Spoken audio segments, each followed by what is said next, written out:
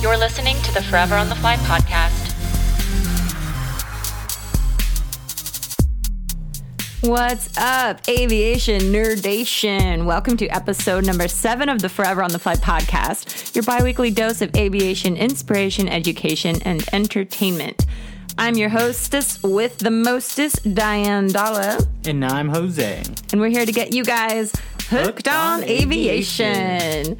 We've been really feeling the love from you all out there. Thank you so much for your support, your reviews, subscriptions, and downloads. It really keeps us rocking over here. Oh man, the other day I blew out my back at the gym, man, trying to get them gains. Freaking, it sucks. It sucks when you have to go out there and fly and look for traffic. I kind of look like a robot, you know, like turning my head to the left, looking for traffic to the right. That's like the worst when you can't turn your neck. Have you ever experienced that? No, I haven't. Oh, well, you've been lucky, man. you must not be hitting golds like I have lately. Probably not. Oh man. Well, why don't you go ahead and introduce our next guest? Without further ado, our next guest has personally owned and operated the R66, the Bell 505, and recently upgraded to the EC130 T2. He has first-hand experience on these products, as well as he could tell us the pros and cons to each of them. You guys might know him first and foremost as @iFlyHeli on Instagram. I always say that one of the things I love most about aviation is its ability to bring good people together.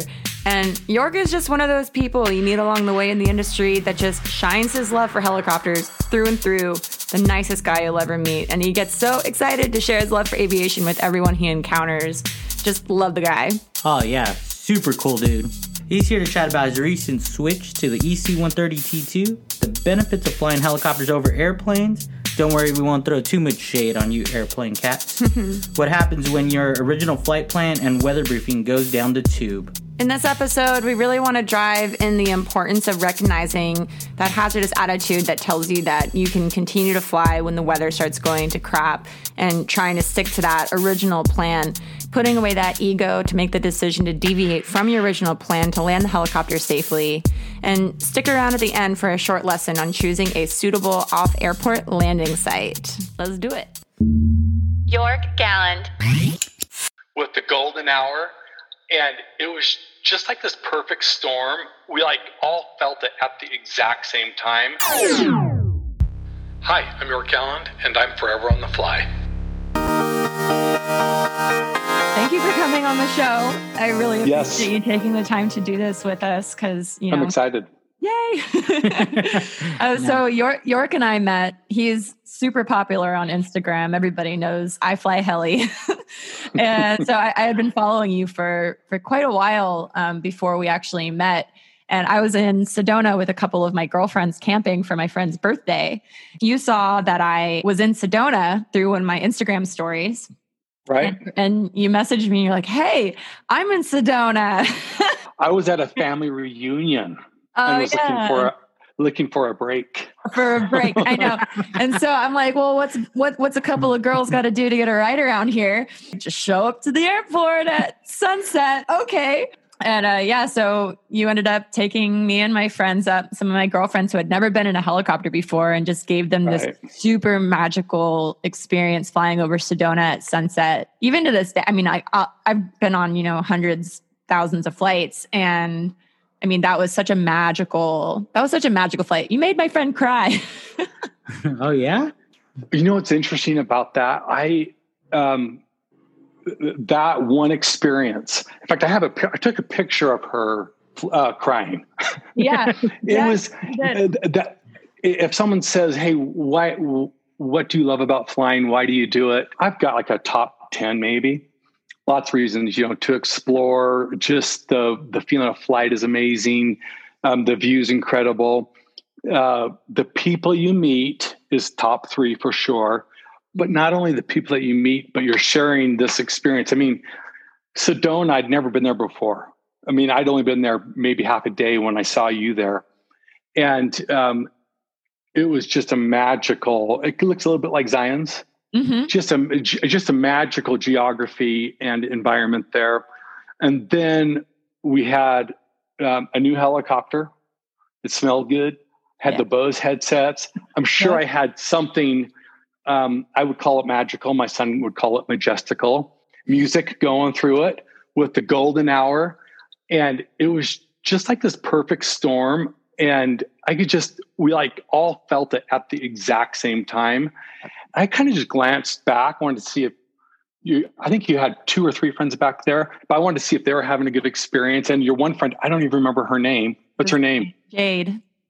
Yeah. She was like a combination of like bawling, and she was also smiling like ear to ear at the same time. And yeah, that was a great flight. And that is like the number one reason for flying a helicopter. I don't have the same experience in an airplane. Yeah, you don't get that. You painted a good picture, brother. I felt like I was there, you know? Good. We need to get you there. That's what we need to do. I was actually the girl Jade crying. You just didn't know. Disguised as a good-looking girl. Yeah, you used to have long black hair. I remember. Yeah, I'm looking at you, Jose. She was prettier than you for sure. Yeah. Well, that's okay. I take that as a compliment. It's okay, Jose. I think you're pretty. I appreciate it. Yeah, of course. So you're out there on Instagram sharing your adventures with everybody. You're a GoPro creator, which is awesome. I'm sure they get to send you all the newest, latest, and greatest equipment to shoot on. And I know anytime I meet somebody and you come up somehow and I'm like, oh yeah, I know York. We've flown a couple of times. They always go like, what the heck does that guy even do?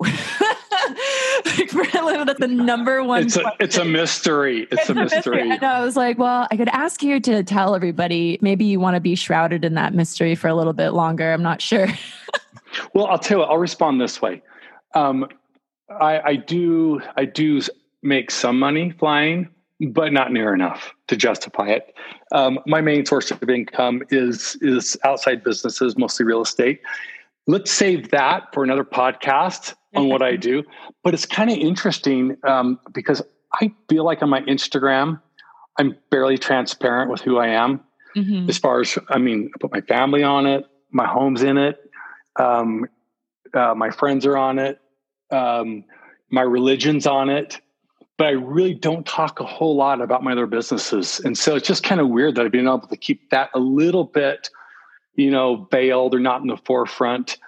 But meanwhile, that couldn't compete with some of the views I take with a GoPro and a helicopter. So, what does that guy do? He flies all day long everywhere. You are literally always flying, which, is the... I guess pinnacle or dream of any pilot out there is like, oh yeah, someday, of course, I'd love to own my own helicopter and just be able to go heli camping and take all my friends and family out for pleasure runs. But hey, I will say this on that one note. I used to love the idea or the thought that if you do what you love, you never work a day in your life. I think I've kind of changed my feelings about that. Mm-hmm. Sometimes when you have to feed your family based on this thing that you love, I think it taints the experience sometimes. Might even cause a little bit of resentment towards this thing that you love if it's not feeding your family. And so I was kind of different. I worked really hard when I was younger, flew very little, didn't get into ownership until, really into my 40s. And now I do what I love, and I don't have to feed my family by doing it. So that's just the thought. Yeah. It can be a hard business making money in aviation. It can be. Heck, man, I feel like I'm one of those guys. Yeah, that's something that always comes up is have a backup plan, because flying is it's a privilege, not a right. And it can be taken away from you if you don't have a backup plan, another way to make income, and you lose your medical or anything substantial like that, then where are you? So, but that's kind of what I'm facing right now going into my 30s. Well, I'm 30, wonderful, but I'm in my 30s already. But now in my adulthood, it's kind of one of those things. Hey, isn't that 30th year a tough one? Do you feel like officially you're an adult? It was hard for me. Yeah. And no, I was actually excited for my 30s. I think my 20s, I got to do a lot of cool stuff, but I mean, my 30s, this is where I'm starting to see the fruits of all of my labor from my 20s and getting to this point. So now I'm actually really enjoying so far. Yeah. So far, so good. It's a good decade. Enjoy it. Yeah. But that's ultimately, I think that's true. I mean, I've been guilty of saying, if you do what you love, you never have to work a day in your life. And yeah, some days it feels like that. Yeah, I get to do the coolest job in the world. And I don't really feel like I'm working because I get to fly my friends or whatever, doing a cool mission. But yeah, I think when I was building my flight time and flying all day, every day, it's work. It's work. It is. Definitely work. There is no doubt about that part. 120 degrees in the Grand Canyon, day after day. It's work. Serving champagne at the bottom. Bueno. No bueno, man. Especially when you're talking to the French, love you, Esther. When you, and you tell them that the best wine comes from California. Mind blown. Boom. I can picture it. See I can imagine. Passengers' heads explode. Yeah, could imagine. So you recently made the switch from the Bell 505 up to an EC130. Now, is that a T2 or is it a B4? It's a T2. So it's 2014 T2. And I think whatever's been changed since 2014 is being upgraded right now in a shop in Canada, but it's the T2. So I did make the change in the summer. What prompted I would say upgrade for sure. Yeah. Well, let me answer that by backing up just a little bit. Yeah, so I have personally owned and flew the heck out of an R44, an R66, a 505, and now an H130 T2. And so that's kind of my experience. I've put a number of hours on a 125 or an A-Star.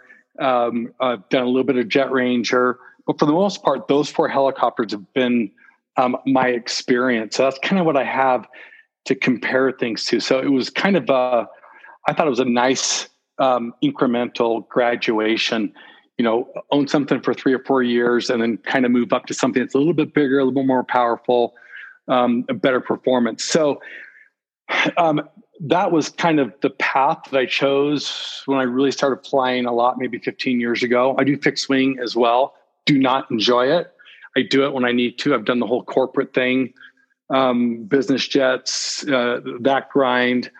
I do it when I have to. I love flying helicopters. But to your point, why did I switch from a 505 to a T2?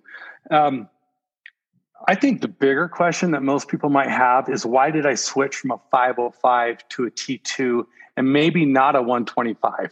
Mm-hmm. Or even an A-Star like a B2 or something. Yeah. And I think it all comes back to what like my personal missions are. And I think it's important when you're looking at, a helicopter to really identify what your goal is with it and what your mission with it is. Maybe something that everyone can relate to is buying a car. I mean, it's a mistake to buy a car for 5% of why you'll be using it. For example, I'm going to get a 4-wheel drive car because I might be going up to Mammoth, once a year. You want to buy a car that meets 90% of your needs.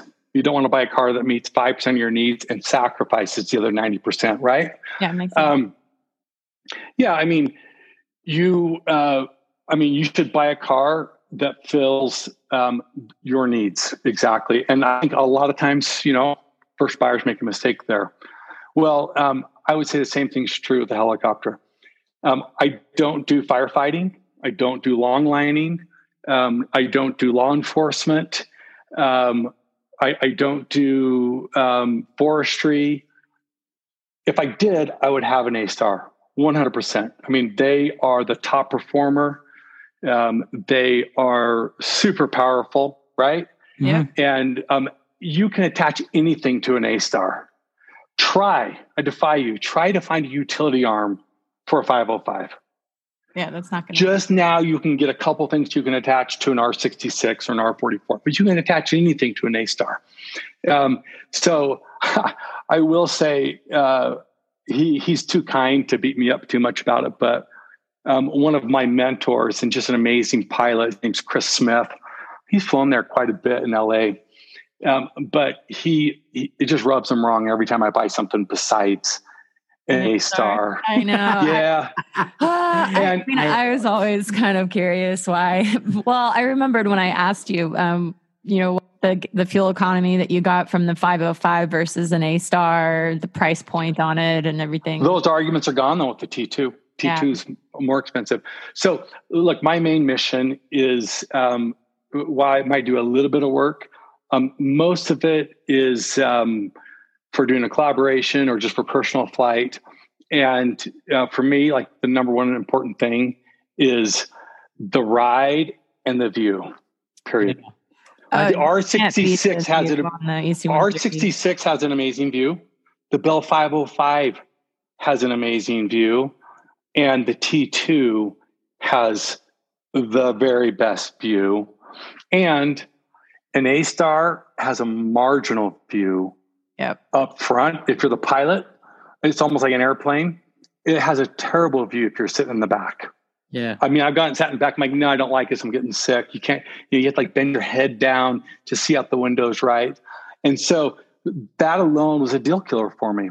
And so if my main mission is exploring or sightseeing and doing it with family or friends, the 505 actually was a great aircraft for that. And the T2 is even a better aircraft for that because you can get more friends in a T2 than you can in a 505. You know, I will say in answering your question also, people really want me to compare like the Bell product to the Airbus product. I've owned Robinson, Bell, and Airbus, and they have all actually been really good aircraft for me. There's been things I've loved about every one of the aircraft. If you talk about that, we talked about cars. If there was one car that fit every need, it'd probably be a minivan, except for it's missing a soul. So you can't, own a minivan. Dang. I would say the R66 does a pretty good job of being the one machine that does it all okay. I mean, look, you can put full fuel, 5 people, and land pretty high in that thing. It will fly for over 3 hours nonstop. The 2 front seats have great views. 2 of the back seats are okay. I hate the turbine lag in that thing. But it's a minivan to me. It's kind of lacking that soul. The 505 is just the next step up. It has that flat platform. It is modernized. It's pretty cool to have all your engine instruments integrated into that Garmin 1000. The views really are incredible in that 505. Yep. Testified by the tears and grins of your friends who were sitting in the back seats. And it's, where a R66 might burn 20 gallons an hour of jet fuel, really 30 on the 505. And really, I might burn 48 on the T2. You're never just going full throttle on that thing. So there is that difference. But the 505 was a pretty good attempt at creating one machine that will do it all. It honestly did okay. It did pretty good. There's a couple things I'll just say that they really got to step up on are those doors. The doors were horrible. They're super flimsy. They're flimsy. And you can't open them in flight, obviously. They're not easy to take off. At least in a Robinson, you can pop them off. For sure. Yeah. Did you like the aesthetic of the 505? Because the one thing I hear from so many people, which I personally thought it's a decent looking helicopter, but I know a lot of people are like, oh, the 505 is just ugly. Well, I would say I'm guilty of that. I will say, and God bless everybody at Bell. Yes. But I just think it's horrendous looking. Well, you know what? In part, there's a reason for that because, when anything's made by committee, which it kind of was, I think they really consulted with a lot of engineers and pilots and people in the industry on, hey, how do we create something for everyone? And what you end up with is, something that was designed by committee. And so it's rarely beautiful. I will say, though, that I think my red Bell 505 with the tall and longer skids, I thought that looked good. Yeah, I thought yours looked pretty damn good. Yeah. And then you throw a couple really good photographers like Aaron Brimhall or Mike Biggins at it, and they can make it look really good too. Oh yeah. Yeah. No, but to the but to the T2, it is everything that the Bell is, but more refined, more powerful, more seats, bigger views, but you pay for it. Yeah, bigger engine. I was going to say, you took the words right out of my mouth, amigo. As far as the mission of, I just think that you're right for what you're trying to do. And for the amount of horsepower that T2 pulls out, it's almost double of what the 505 puts out. So just in that aspect alone, I think it's worth it. And then the theater seating that you get in the EC130 or the H130. I think I personally think you made a good choice. Yeah. Thank you. The only thing people also say if you're talking about buying a T2 versus an A-Star is just the resale. If you're ever planning on turning around and getting rid of it someday, then because the H125 is so versatile in the industry and everybody uses it across the board, it's just a lot easier to resell it later on down the road versus an EC130, which is pretty much only used by tour companies, which we all know what's happened with that industry lately. Yeah. Tour companies and private owners. And private owners. Yeah. Yeah, for sure. Yep. Agreed. But you just got your beautiful new paint job, your orange. Is that, is there a certain... So actually, no, my 505, did you call it a rorange, like a reddish orange? Orange. Yeah. Is it like sunrise orange, or what did it say on the color swash? I forget, but I will say on the T2, I told Eurotech Canada, who they are amazing. That's a little plug for them. They've been so great to work with. I said, I want Ferrari red. I really don't want it to be orange. But what we ended up going with is something that's a little bit better. It's Ashley red. Ooh, Ashley red. Ashley. That does sound better. There is a quick story behind that. A Kodiak, which I fly, has a nice detail stripe at the tail. And Mark Brown, who's Kodiak's head, their chief pilot, he kind of, I think, designs whatever the demonstrator is going to be. And I bought a demo aircraft from him. His wife, who's an amazing pilot as well, her name's Ashley. And he tells me that he chose Ashley red, which is an actual color, paying homage to his wife. So I thought it was appropriate. And so I ended up going with that color, and it does look absolutely amazing. It's stunning. Yeah, I saw it on your Instagram story. Oh my gosh, that's pretty. I can't wait to come out there and fly with you because, I invite myself to go fly with York all the time. I'm like, so by the way, that's good. A couple months from now, I think I'll make a trip up to Provo. Are you going to keep notes, Jose? That's the best way to do it. You just got to work squeaky wheel. I know. Just got to keep bugging people until they say yes. It's kind of been, my grind. It's just poking at people on Instagram. Hey, what's up? Can I go fly with you? Eventually they say yes. There's a phrase for what you are, Diane. It's pleasantly persistent. Oh, I love that. Goes a long way. It's an important skill. Yeah, I mean, it's tough to toe the line between being pleasantly persistent and annoying. And annoying. I try not to veer off. I'm on the opposite end of that. Yeah. Annoyingly persistent. Annoyingly persistent. Hey, Jose, that gets things done too. No, I'm talking for Diane when she talks to me. Oh, gotcha. Burn. Thanks, Jose. You're welcome. That means you're real friends. Oh, question. Does your new T2 have crash-proof fuel tanks? Well, do all the T2s They do. Yep. All the T2s have the crash proof. All the T2s have them. Yep. That's right. They have the bladders. The bladders with the detachable fuel hose nozzle. What do you call it? Were you not going to fly neck. with me if it didn't have it? No, of course not. No, I was just you see curious. her fade away. And then I just remember, Yep. backing away. No, hey, that is an expensive upgrade to the B4 though. That's a hard thing like to do. $100,000 or something. I don't know. I didn't have to do it, but I just know that people have done it. It's not cheap or easy. As you know, I'm a fixed wing, as well as rotor. And I think I already bagged on fixed wing enough. I was saying that it is boring, and it kind of is. But the one thing that I have loved about just the peace of mind about flying a helicopter is its ability to ultimately land anywhere. Is to fly a helicopter like you fly a plane. I fly between Salt Lake City and John Wayne all the time. Mm-hmm. And you know the spots where you can land and take a bathroom break or take a picnic or leave in the afternoon and it's a 4.5-hour flight or camp halfway there. But more importantly, like I'll fly up to Canada all the time. No matter what kind of weather planning you do, man, there's always problems.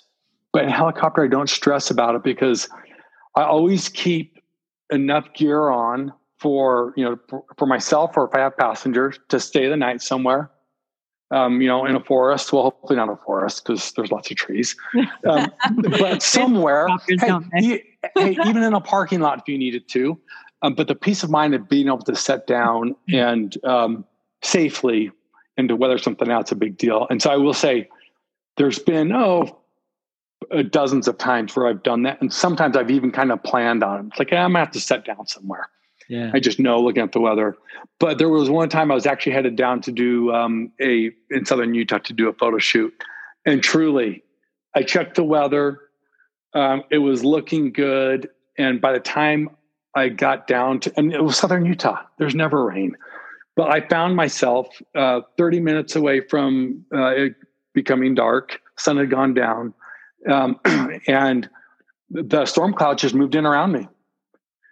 And I started looking around. I was by myself because the job was the next morning. And I'm thinking, there's no really safe way to go through this right now. And I'm also, in an area where there wasn't like a road even. And so I'm like, you know what? I'm in unrestricted BLM. There's a pinnacle right below me. When I say a pinnacle, I'm talking like 50 feet across and, 1,000-foot drop all the way around. Oh, man. That's my spot. That's pinnacle, all right. And so I sat down on that. I sat down there and I secured the helicopter, and it raged the storm for 4 or 5 hours. I mean, I have a tent. I didn't set it up because it would have been a mess. It probably would have blown off or blown me off of the cliff. But I just kind of hunkered down in my helicopter. I think I had a season of something on my iPad, and it just raged and rained so hard. And then I have a picture on my Instagram. It's my favorite picture. About 2 a.m., the clouds broke, and I got out with my camera, and I took this picture. You can't see that I'm on a pinnacle. It just looks like I'm in space floating. But just the Milky Way was right there, surrounded by these clouds. And I was like, yeah, wow, this is why I fly a helicopter. I thought of when you were talking about landing in a parking lot. I could only imagine I'm at Walmart or something and I see a helicopter out on the parking lot with the tent. And I'm like, wait, but painted Ashley red. Is that Ashley red? That's Ashley red. I know that guy.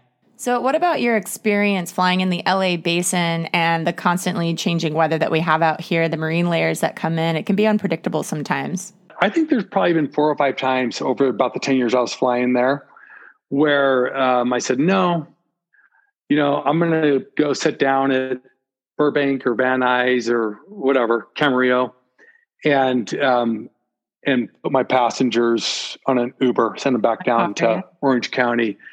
And that's a pretty cool option. Thinking it's like, can I make it back to Camarillo even? It's even, got all those power lines going over the 405 there.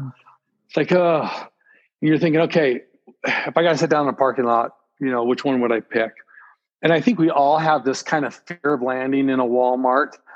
The police show up, firemen show up, the news shows up, and then they start asking questions like, okay, so why'd you land here? Well, because I got weathered out. Did you check the weather before you left? I did, and it looked like it was doable.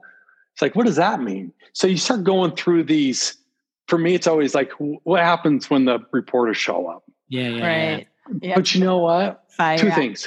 things. It doesn't matter if you're alive. You can deal with any of those questions of like, I guess I didn't have enough fuel, or maybe I didn't look at the weather closely enough. But man, and the industry, I really feel like the industry would protect and defend a pilot who decided to land and live, even if it were in a Walmart parking lot. Don't you? Oh, absolutely. For sure. And it's as long as you're not causing any hazard to people on the ground, if you can find a clear space, obviously. Weather changes so drastically sometimes, especially in the LA basin where, what do you call it? Marine layer. The marine layer will move in super quickly before you even realize it.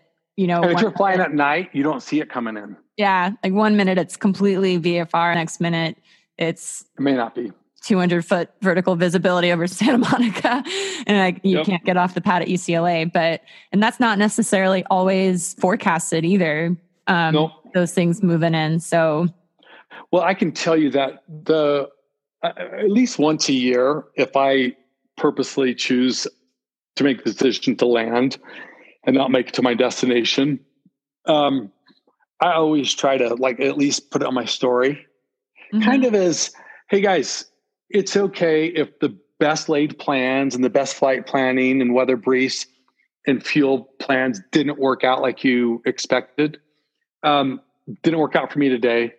I'm here. I'm in the desert, and I'm going to spend the night here.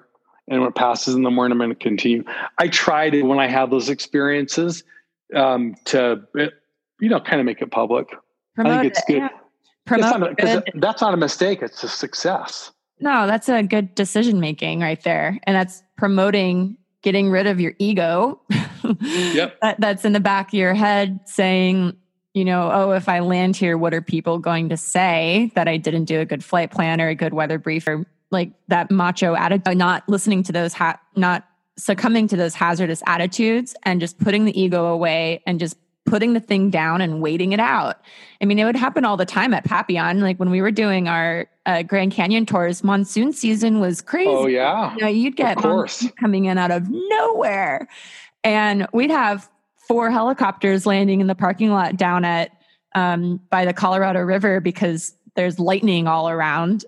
And, everyone's, and you're not that far from Boulder City, right there by the river, but someone sees some lightning strike really close by, everyone's just putting it down, and the company will back you 100% of the way. There's no shame. It's better that everyone's not dead. Yeah. Going back to what you were saying about sometimes you might have the best plan and it doesn't quite work out. When I was flying in the regionals, I can't tell you how many times we had deviations because of a thunderstorm cells that were, a lot bigger than they were forecasted to be. Right. Or certain things come up, and next thing you know, we have 2 alternates, and we're just trying to navigate this storm system. So it totally makes sense. Sometimes the best plan is adaptability. Agreed. Yep, 100%. Well put. That was really wise. You're like, you act surprised. I know. She's like, you're looking at me who are you? I joke around a lot. Sometimes she looks at me and is like, what? Where did that come from, Mr. Socrates? Well, oh man. Well, thank you so much for sharing, York. I really appreciate, again, you coming on here and taking the time to talk with us and sharing your experiences. I know that, somewhere out there's a pilot who really needed to hear that today. So, well, good. Well, hey, it's always nice to talk with you and hang with you. And Jose, nice to meet you. We'll have to all three go flying together one of these times. That'd be awesome, brother. Yeah. That'd be awesome. Cool. Sooner the better. The sooner the better is right, York. I cannot wait to come out there and check out your new EC130. Looks beautiful. Eurotech Canada looks like they did an amazing job. Can't wait. And you know we're going to hold you to that. All right, if you're still with us, thank you so much for sticking around for the last little bit here. Jose was unable to stick around, unfortunately, for this little ground school session, but that's all right. I got you guys. Don't worry. So let's talk about a couple of things from this episode. Now, if you're already a pilot, you're already a trained up pilot, this is always a good review to just get everyone thinking about these again. And if you're a brand new pilot or not a pilot at all, this will be all new information for you. So that's exciting. All right, so during this episode, we talked a little bit about making the decision to deviate from an original flight plan to land the helicopter safely if the weather went to crap or you didn't perform a proper weather brief. Well, first of all, just want to drive in, make sure you guys out there are covering your butts, man. Just get a proper weather brief, one that is actually recorded. So we want to make sure that we're doing this so that it is logged, just in case you did end up having to land in that Walmart parking lot and you have to explain yourself. You want to be able to prove to the FAA that you, in fact, did your due diligence and you got a proper weather briefing. So there's a couple of ways that you can do this, right? One of my absolute favorites is calling the number 1-800-WX-BRIEF, where your friendly neighborhood flight service briefer will give you a thorough weather brief and NOTAM rundown for your flight. And this has always been my preferred method to supplement a textual weather brief. They decipher briefs all day, every day. You know, like they're weather people. This is what they do. They're going to be able to really offer you some great insight to help with your go or no go decision. You can also supplement that with 1-800-WXBrief.com, where you can create an account and get your weather brief on there. And if you have an account, it's going to record it. That's going to back you up. And you can also, if you have ForeFlight, you've got an iPad, you can get your weather brief on there. That also records it as well.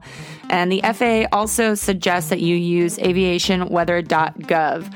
But unfortunately, aviationweather.gov does not actually record that you got a weather briefing from them. So you're going to have to supplement aviationweather.gov with one of the things I just mentioned above. So just to review, aviationweather.gov is not an approved source. So 1-800-WX-BRIEF or call the phone number 1-800-WX-BRIEF. You can also get a flight briefing on ForeFlight.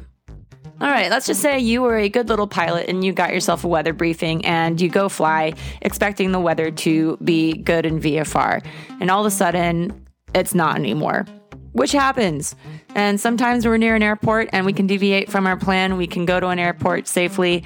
Sometimes we find ourselves like York landing on top of a pinnacle in the middle of Utah where maybe there's not any really good places to land and you kind of have to do what you got to work with what you got. So just a quick rundown of the hazardous attitudes that pilots may face for people out there who are unfamiliar.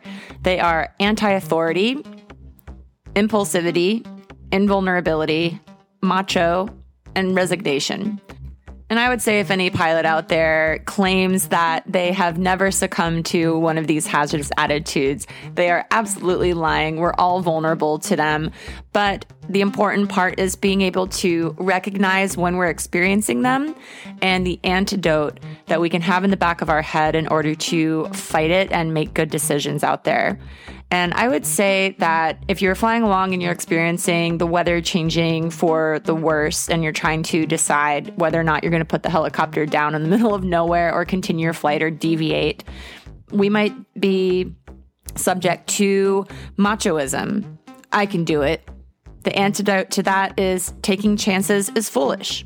And I would say that nobody can really argue with that.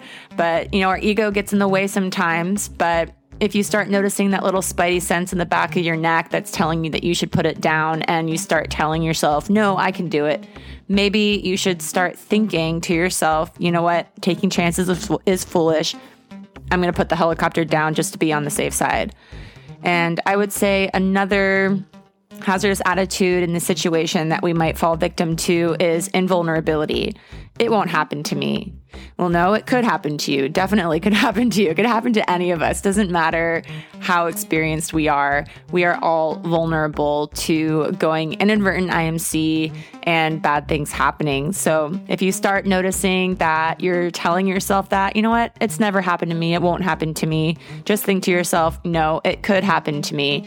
I need to err on the side of caution and put the helicopter down. Now you've made the executive decision to put the helicopter down and you're looking for an off-airport landing site. Let's say you're in the middle of nowhere and you are unable to deviate to an airport. Could be a pinnacle, could be a confined area, or if you're lucky, you got some wide open spaces. Options. We love good options. But let's just say no matter where you're landing, you still have to do a proper high and low reconnaissance of the area to make sure it's a proper and suitable place for you to put the helicopter down. So in flight school, we learned all of these different acronyms, and they're supposed to be helping us organize things in our brain, and sometimes they just made absolutely no sense, like flot wheat or SSSSSSSWAT. So for me, I use the SWAT method through flight school. Jose used flot wheat, but we're just going to go through the SWAT method. It's quick, it's easy. So we're going to be establishing a high reconnaissance at 500 feet, 60 knots, and we're going to do an orbit around the landing zone. So the 6 S's stands for size, shape, surface. We want to check out the surface of the area. Sometimes on a high reconnaissance, it's kind of hard to tell what the surface is like. So these things we're also going to double check on our low reconnaissance. We want to see if it's loose dirt, hard packed dirt, snow. These are the things that we're going to be looking for. Slope, we want to see if there's a slope that might be too much for the helicopter to handle, if it's beyond its limitations. Surroundings, we're checking for power lines and obstacles and terrain and cows. Where I learned how to fly, there were so many cows in our practice area. We always had to watch out for those guys. Sun is the last S, and one that I think gets overlooked a lot.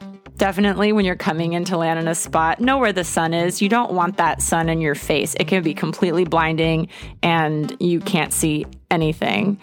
And W stands for wind. You are checking the direction and the speed of the wind, and we're figuring that in our orbit. There's lots of different ways to figure out where the wind is coming from. Your ground speed versus your indicated as you're orbiting. You can find flags or blowing trees or smoke or ripples on water, depending on where you're at. A is your abort plan. You want to figure out if you have to go around or you're on your approach and you're doing your low reconnaissance and you deem that the place is no longer suitable to land. Where are you going to fly off to? You're going to pull in your power, you're going to go around, and hopefully you have a path out that is free of obstacles. So now that you've determined that you're going to land there, you get on your final approach and you're kind of running through the checklist in an abbreviated version on final.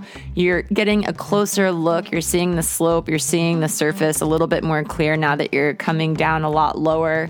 And you can determine if you're going to go around or if you're going to continue the approach and put your skids down. T is your touchdown point. Where are you going to put your skids? So this is a very textbook method. In reality, you're going to gain experience and you're going to find out that these acronyms are actually missing a couple of crucial things like your path in, your path out, doing a power check. Those things are really important as well. Turbulence, if you're flying in a mountainous region, you want to know and determine where the mountain waves are going to be coming from. You're worried about updrafts and downdrafts. There's all these different things that you're also thinking about, but all of those things also come with experience and doing these things practically. So this is just a really quick guideline of things that we're looking for when we're doing our high and low reconnaissance. And hey, if anybody out there has a better method or a way of doing things that you think would be really helpful, go ahead and share that with us. Send us an email, foreveronthefly@gmail.com. You guys, this was so fun going back and reviewing this stuff. I hope if you're already a pilot and you listened to this and you stuck around until the end, I hope you got a good review, just like I did. It's all the basic stuff that you learn at the beginning, but kind of becomes automatic as you go through your career. So always really good to review and go back to your basics. Just a nice little reminder. And if you're not a pilot, hopefully you found this interesting enough to stick around to the end of the episode with me. And thank you so much for sticking it out and listening in. I hope you guys have a beautiful rest of your day and fly safe out there.